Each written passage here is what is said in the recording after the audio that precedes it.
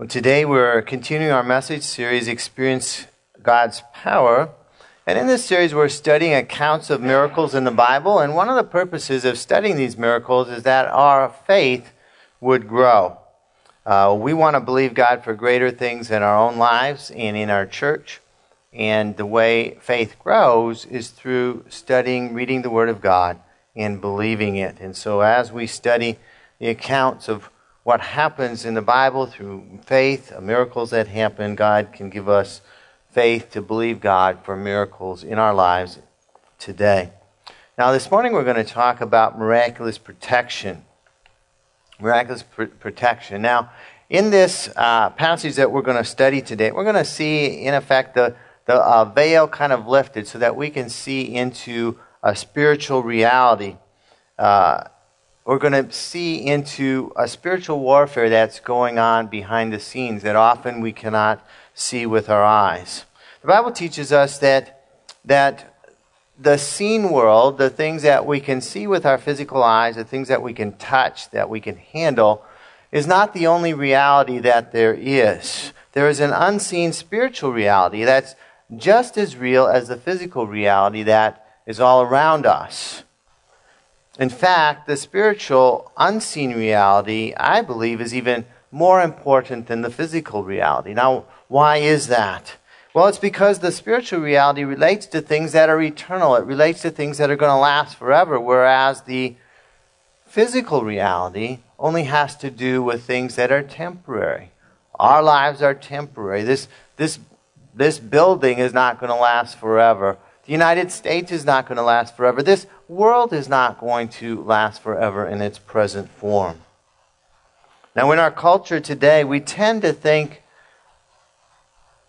about things that can be explained rationally, that can be explained logically, and that has to do with physical realities. But physical reality, as I said, is not the only thing there is. There's also an unseen spiritual reality. So I'd like us to watch a short video entitled Unseen, which is talking about the unseen spiritual reality. The unseen world. How can we learn more about this unseen world, this spiritual reality, even though we can't see it with our eyes? In your bulletin, there's a white page. I'd encourage you to take it out. It has the scriptures written out, as well as study questions on the back. I'd encourage you to look at it during the week and study again what you learned on Sunday mornings, and also work on those questions. And it has some additional scriptures there to help you dig in a little more deeply. 1 Corinthians 2:13 says, "This is what we speak, not in words taught by human wisdom, but in words taught by the Spirit, explaining spiritual realities." Underline those two words, spiritual realities, with Spirit-taught words. And so God's Word, the Bible, the Scripture, it explains spiritual realities by the Holy Spirit. It explains to us, it helps us to understand what is going on in the unseen realm, the realm we cannot see with our physical eyes, the realm that is so very important, the realm that has to do with our eternity. Our life here on this earth is only 70, 80 years, and then it's forever. And spiritual reality has to do with the forever part as well as what's going on during our time on this earth. And so as we study the Bible, a person of faith chooses to believe what the Bible says about this spiritual reality, even though we can't see it with our physical eyes. We choose to believe it. That's where faith comes in. We choose to believe even though we cannot explain it scientifically. For you see, science has to do with physical reality. Science has to do with things that can be touched, that can be measured, that can be seen with a telescope or a microscope. And those things are real. They're created by God. And it's a good thing to study the physical reality that we live in. But science cannot explain spiritual reality. It can't measure it. It can't see it. It can't put it under a microscope. Science can't teach us about spiritual reality. When science attempts to, it gets things wrong. The Bible reveals spiritual reality to us from God.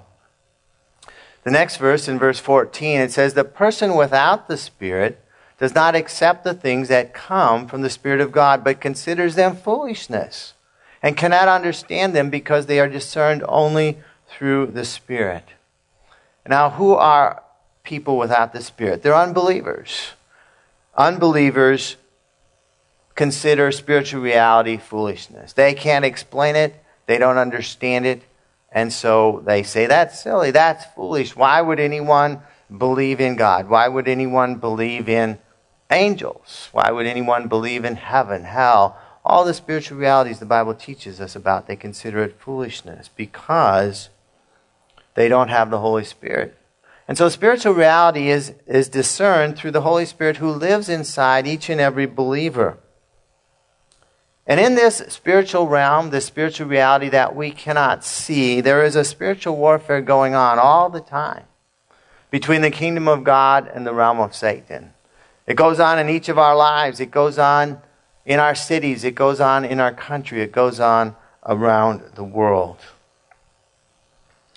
The realm of evil, the realm of Satan, is described in Ephesians 6:12. It says, for our struggle, and the hour is referring to believers, the believer's struggle is not against flesh and blood. Flesh and blood is people. It's physical reality, people we can see, the people we talk to, the people we listen to. Our struggle is not against flesh and blood, but against the rulers, against the authorities, against the powers of this dark world, and against the spiritual forces of evil in the heavenly realms. And so we battle against not people, we battle against spiritual unseen forces that are coming against us personally, that are coming against us as a church, that are coming against the church worldwide. That is what we battle against. And so we have the realm of Satan and his principalities, powers, authorities. There's different levels of authority in the demonic realm. God's spiritual army, on the other hand, consists of angels of various ranks and authorities. Hebrews 1:14 says, which I don't have there, says, are not all angels ministering spirits sent to serve those who will inherit salvation? Are not all angels ministering spirits sent to serve those who will inherit salvation? And so if you're a believer today, you are one who's going to inherit salvation. And so angels are spirits that serve God, and they serve God's children. And we see this happening in many ways in Scripture. And we're going to talk about an incident today involving an angel. And the angels that were active in Bible times, the Bible describes them to us, are still active today. The Bible is explaining to us spiritual realities that have been true since the creation of the world and are still true. Spiritual warfare gets most intense when believers are being witnesses. When they're witnessing to people in the power of the Spirit, they're extending the kingdom of God. And what does the opposition want to do? He wants to push back. Satan wants to push back. He wants to stop the expansion of God's kingdom. And so, when believers are witnessing in the power of the Spirit, the demonic forces of Satan will stir up human opposition to the believer's witness. And we call that persecution. And we see that across the world today. There are many people say there are more martyrs, people being martyred for the Christian faith today than ever before in the history of the world. Persecution against believers across the world.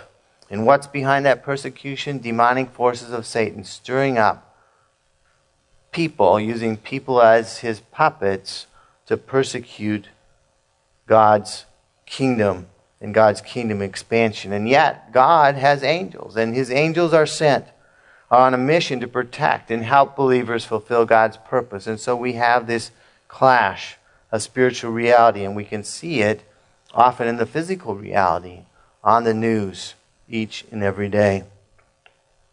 Today our story comes from Acts chapter 5, and the apostles are being witnesses in Jerusalem. Acts 5:16 says, crowds gathered also from the towns around Jerusalem, bringing their sick and those tormented by impure spirits, and all of them were healed. And so the apostles were carrying on the ministry of Jesus. They were healing the sick. They were preaching the gospel. They were casting out demons, and great crowds were gathering to be ministered to. Now, who was not happy about that? The devil was not happy about it at all. He didn't want this to happen. And so he stirred something up, which we're going to talk about in a minute. The Bible says everyone who desires to live a godly life will be persecuted. That's without exception. And so if you live a godly life as a witness for Jesus Christ, which every true believer should, you are going to face persecution. And that's what happened in our story. Verse 17, then the high priest and all his associates who were members of the party of the Sadducees were filled with jealousy. They arrested the apostles and put them in the public jail. And so the Jewish leaders were jealous of the apostles. Why? Because the apostles were getting large crowds listening to them. And where did the Jewish leaders want the large crowds? In the temple, listening to them. And so the people were listening to the apostles, not to them, and they were jealous. And so they persecuted the apostles. They arrested them and put them into jail. Now, what was the source of that persecution? Was it the religious leaders? No, they were flesh and blood. And so the real battle was not against them. It was against the demonic forces of the enemy, stirring them up and using them to bring about this persecution. Satan wanted to silence the apostles. If he put them in jail, they wouldn't be able to speak to large crowds, would they? And so it was his attempt to stop them. They were in jail, people wouldn't be healed, people wouldn't be delivered, people wouldn't be saved. But God's plan for his apostles was for them to continue his witness. So he dispatched an angel to bring about a deliverance. It says, during the night an angel of the Lord opened the doors of the jail and brought them, that is the apostles, out. Go stand in the temple courts, he said, and tell the people all about this new life. And so the apostles were locked in a jail cell. The doors was closed. The lock was locked shut. There were guards posted outside. It seemed like there'd be no way they could escape. And yet somehow, in the middle of the night, an angel came in. An angel is part of spiritual reality. Most of the time we can't see angels. But from time to time they may make themselves visible. I believe there's angels in this room. We just can't see them. There's angels all over. But one angel, it says, it only took one angel to do this jailbreak and take a whole bunch of them. He opened the door and brought them out, and the guards didn't even notice. And not only did this angel protect the apostles, but this angel gave them a message. He gave them a command and instruction from God himself.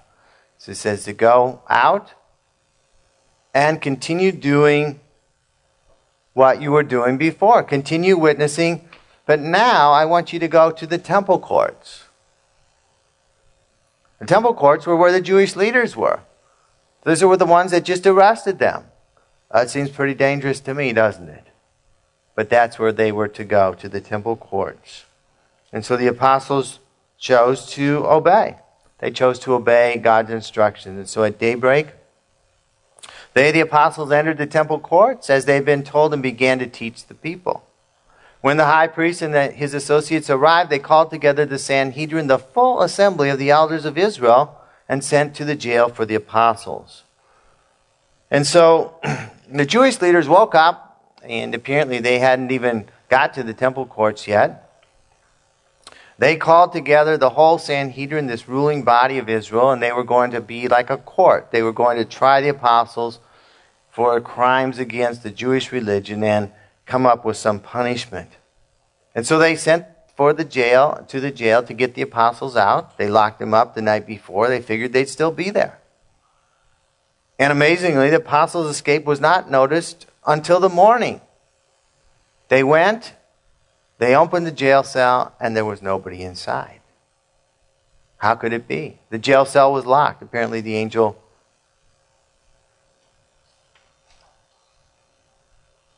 it says he opened the doors, so he closed the doors and locked them up. So it looked like they had never been opened. And the guards, I don't know. I guess they slept through the whole thing. They probably had them put them into a deep sleep. The guards had seen nothing. The Jewish leaders were at a loss how this could have happened. They had no explanation. We locked them up, and now they're not there anymore. And so despite the risk of further imprisonment, or even worse, the apostles obeyed the angel's command and went to the temple courts and began teaching the people again. Now, the Jewish leaders that had originally put the apostles in jail were part of the Sadducees. And interestingly, the Sadducees don't believe in much spiritual reality. They don't believe in the resurrection from the dead, and they don't believe in angels. And yet it was an angel that freed the apostles. Now, do angels rescue every believer who is in danger? Well, we only need to read a couple chapters ahead in Acts chapter 7. We're in Acts chapter 5 now. And in Acts chapter 7, we have the account of the martyrdom of Stephen. Stephen worked many miracles as well. He preached, he witnessed, he saw many people saved. And yet, Stephen was seized and he was stoned to death. The first martyr of the Christian faith.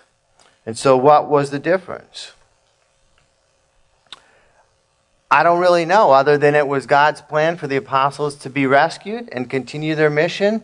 And Stephen's mission in life was over. It was time for Stephen to meet Jesus in heaven. God has a different plan for each and every person. He could send an angel to rescue everyone. He doesn't. But we know he can. And from time to time, he will. And so what are we to make of angels? The Bible teaches us that angels are all around us. I believe each and every day. The Bible teaches us that angels, it almost sounds like each person is assigned an angel, a guardian angel. We don't know a whole lot about them, but they protect us. They strengthen us. We see them ministering to Jesus. They affect circumstances and situations around us to bring about God's purpose. The Bible makes it clear that angels are not to be worshipped. Sometimes people get a little mixed up and begin worshiping angels. Well, God is the only one who is to be worshipped. Angels are simply his servants. Angels are his helpers. Angels are not to be commanded by believers. Angels are not to be prayed to. But when we pray, we can believe that God will dispatch his angels to help bring answers to our prayers. Now, in our story, the disciples, the apostles here, are going to learn that persecution never stops. And the same is true for us today. If you're desiring to live godly in Christ Jesus, if you're making an impact for the kingdom of God, you are going to be persecuted all through your life. It's never going to stop. Now, sometimes it may be worse than others, but you're always going to be persecuted. Why? Because we're in this spiritual warfare. That's what's going on in the spiritual reality. If you're doing something positive for the kingdom of God, Satan is going to fight back against you. And so we need to be ready. Our story continues in verse 26. It says, "At that, the captain went with his officers and brought the apostles. They did not use force because they feared the people would stone them." And so when they realized that the apostles were not in jail, they went and found them. They found them in the temple courts, and they brought the apostles before the Sanhedrin. But this time they treated them nicely because all the people were listening to them. All the people wanted to hear what they had to say. And so the Jewish leaders' hands were tied. And so the high priest began to question them. I don't have time to read the whole passage. I encourage you to read it this week. The high priest began to question them about what they were doing. Why were you still teaching in the name of Jesus? We told you not to do this. He also said that he accused the apostles of saying that the Jewish leaders were responsible for the death of Christ. Well, in fact, they were. And they said they shouldn't be doing that. Now, if you were an apostle, how would you respond? You've been put in jail for witnessing, for speaking in the name of Jesus. God had rescued you. And now you were standing in court again and saying, we've told you what not to do, and you still keep doing it. How are you going to respond? Well, if they were thinking about themselves and their own personal safety, they might say, well, I'm sorry, sir. We made a big mistake. We won't do it again. We're going to be nice, quiet Christians. We're just going to keep our faith to ourselves and not attempt to tell anybody else about it. And if we do that, can we just go away and go to our homes and let's just forget about it? Did the apostles do that? Well, they were determined to continue their witness. It could have meant jail again. It could have meant something even worse. But they knew that they must obey God rather than man. And Peter and the other apostles replied to the high priest, we must obey God rather than human beings. In other words, Peter was saying that when the law of God and the law of man are in conflict, we as believers are going to obey God's law because God's law has a higher authority than man's law. And that's a basic principle that applies to each and every one of us today. The Bible teaches us that we are to obey the law of the land, the law of man, if it's in keeping with God's law. But if it conflicts with God's law, then we are to obey God's law, not the law of the land. And so Peter continued. Interestingly enough, the Sanhedrin did not want the apostles to teach in the name of Jesus, to tell people about Jesus. And they did not want to be accused of killing Jesus. So what did the apostle Peter do? Well, he preached to the Sanhedrin and did exactly what they were telling him not to do. He was a man of great courage, a man of great boldness. Peter's sermon on the day of Pentecost, well, he bore witness to the whole gospel. We're going to see what he did here in a few short verses. In Peter's sermon on the day of Pentecost, summarized in Acts 2:38, he spoke of 3 events and of 3 responses that God requires of every believer. And he repeats them here in his witness to the Jewish leadership of all Israel gathered together to put him on trial. First of all, he says that God raised Jesus from the dead. Verse 30, the God of our ancestors raised Jesus from the dead. And then looking square into the face of the high priest, he said, whom you killed by hanging him on a cross. And so Jesus' death and resurrection are at the heart of the Christian message. You must believe, the Bible tells us, in the resurrection in order to be saved. I don't think we talk enough about the resurrection. That's not just about Jesus dying on the cross.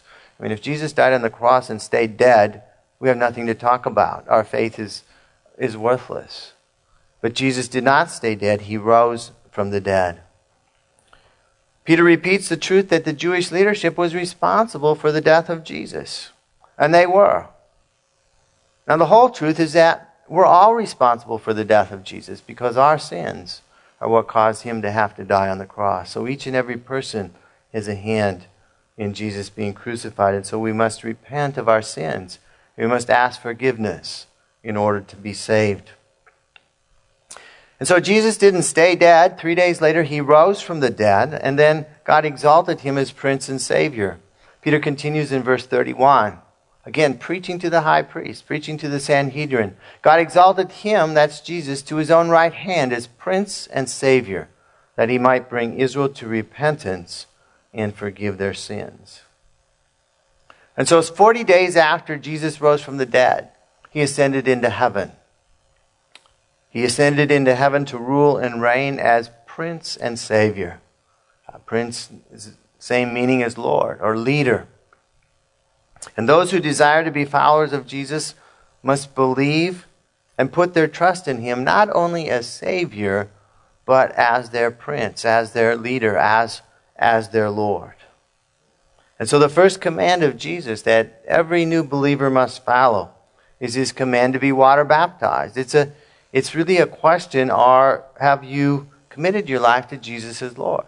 He commands every new believer to be water baptized after they've believed. And so if you have not been water baptized yet, you're a believer here today, you've not been water baptized since you become a believer, We encourage you to sign up on your Connect card, and we'll put you on the list for our next water baptism. So God exalted Jesus as Prince or Lord and Savior. And finally, just as he did in Acts 2:38, Peter preaches that God gives the Spirit to the obedient.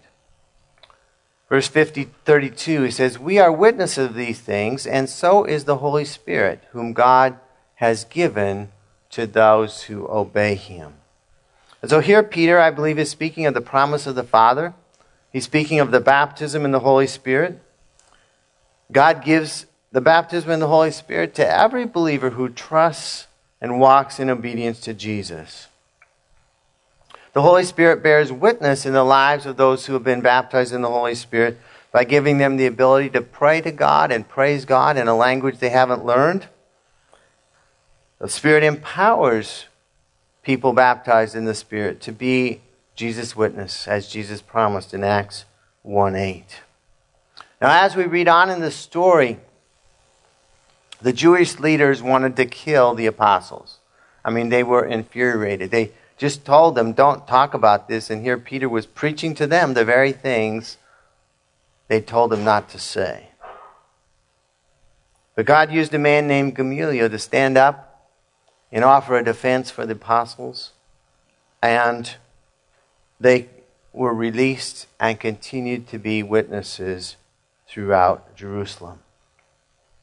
Now let's talk about how this applies to us today in the year 2016, St. Louis, Missouri, in the country of the United States of America.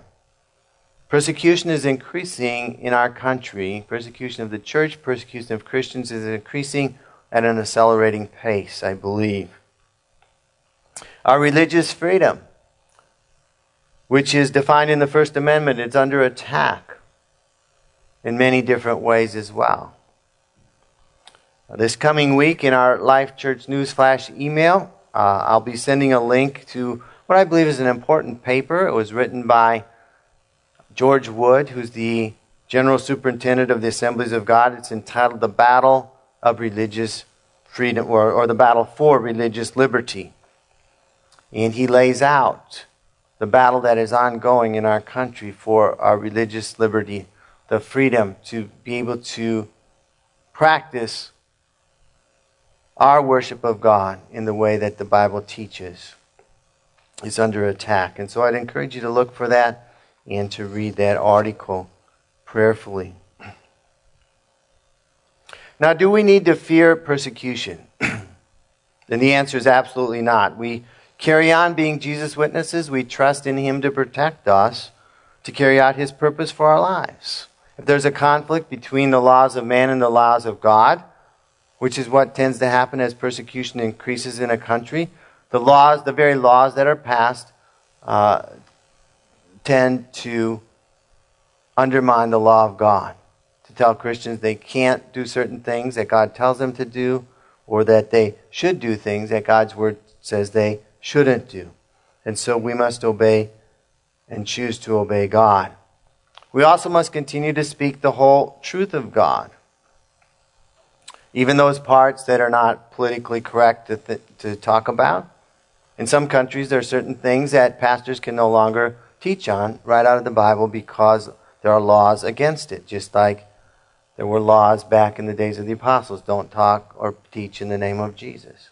And so there may be laws, but we must continue to speak the whole truth of God's word. Now, when we do, even if the law is not against it, we might be called bigots. We might be called fundamentalists. We might be called Bible thumpers. Or the devil comes up with all kinds of names. And it doesn't really matter. They called Jesus all kinds of names, did they not? They called him Beelzebub. They called him the devil. They called him a drunkard. They called him all kinds of names. And we can expect no less. And so don't be worried if people call you names. The goal of our witness is to present the whole gospel so that people will be saved. People will be empowered eventually to become witnesses themselves. And when we bear witness to the gospel, there will be those who hear. There will be those who respond. And the kingdom will expand. The whole gospel is salvation through faith. forgiveness of our sins, number one. Number two, following Jesus as Lord. The first step for a believer is to be water baptized. The third thing is receiving the baptism in the Holy Spirit to be empowered to be Jesus' witnesses. And as we do that, as we bear witness to the whole gospel, God's power will be with us, and He'll protect us as we see His kingdom advance. Now this morning I want to give you an opportunity, if you are not a believer here this morning, or if you feel like you strayed away from God, it's an opportunity to recommit your life, to admit that you've sinned, to believe that Jesus died to forgive you, and He rose from the dead, and commit your life to following Him as your Lord. So let's bow our heads right now. We'll pray. If you haven't prayed a prayer like this before, if you're not sure that you're a believer, I'd encourage you to pray along with me. Or if you want to recommit your life, say something like this: Father, today I admit that I've sinned. I haven't been seeking your kingdom first in my life. I've been doing what I wanted to do. Please forgive me. Come into my life. I believe that Jesus died on the cross for my sins and rose from the dead. I commit myself to following Him as my Lord and Savior all the days of my life. For those of us who are believers, let's pray as well. Father, we thank you, God, for this story of the courage of the apostles who continued to be witnesses even in the face of persecution, who didn't choose to be silent, who didn't choose to cover up their witness, who didn't choose to be politically correct, but they spoke what you commanded them to speak, no matter what the consequences would be. May we also choose to obey God rather than man. Father, we pray that you'd forgive us for not taking advantage of the religious freedom that we now have to spread your word, to be witnesses for you. Give us the courage, God, to tell everyone we know about Jesus and His plan for their lives. We thank you, God, that we are not alone in our struggle against the enemy. We thank you, God, that you have powerful angels that you send to protect us, that you send to help us in our mission. And we know and we believe that you and your heavenly army are more powerful than anything the devil may send against us, anything the devil may attack us with.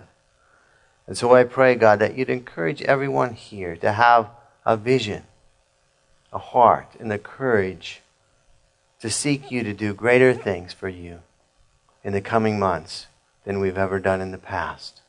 We thank you, God, for what you have in store for us as we follow you. In Jesus' name we pray. Amen.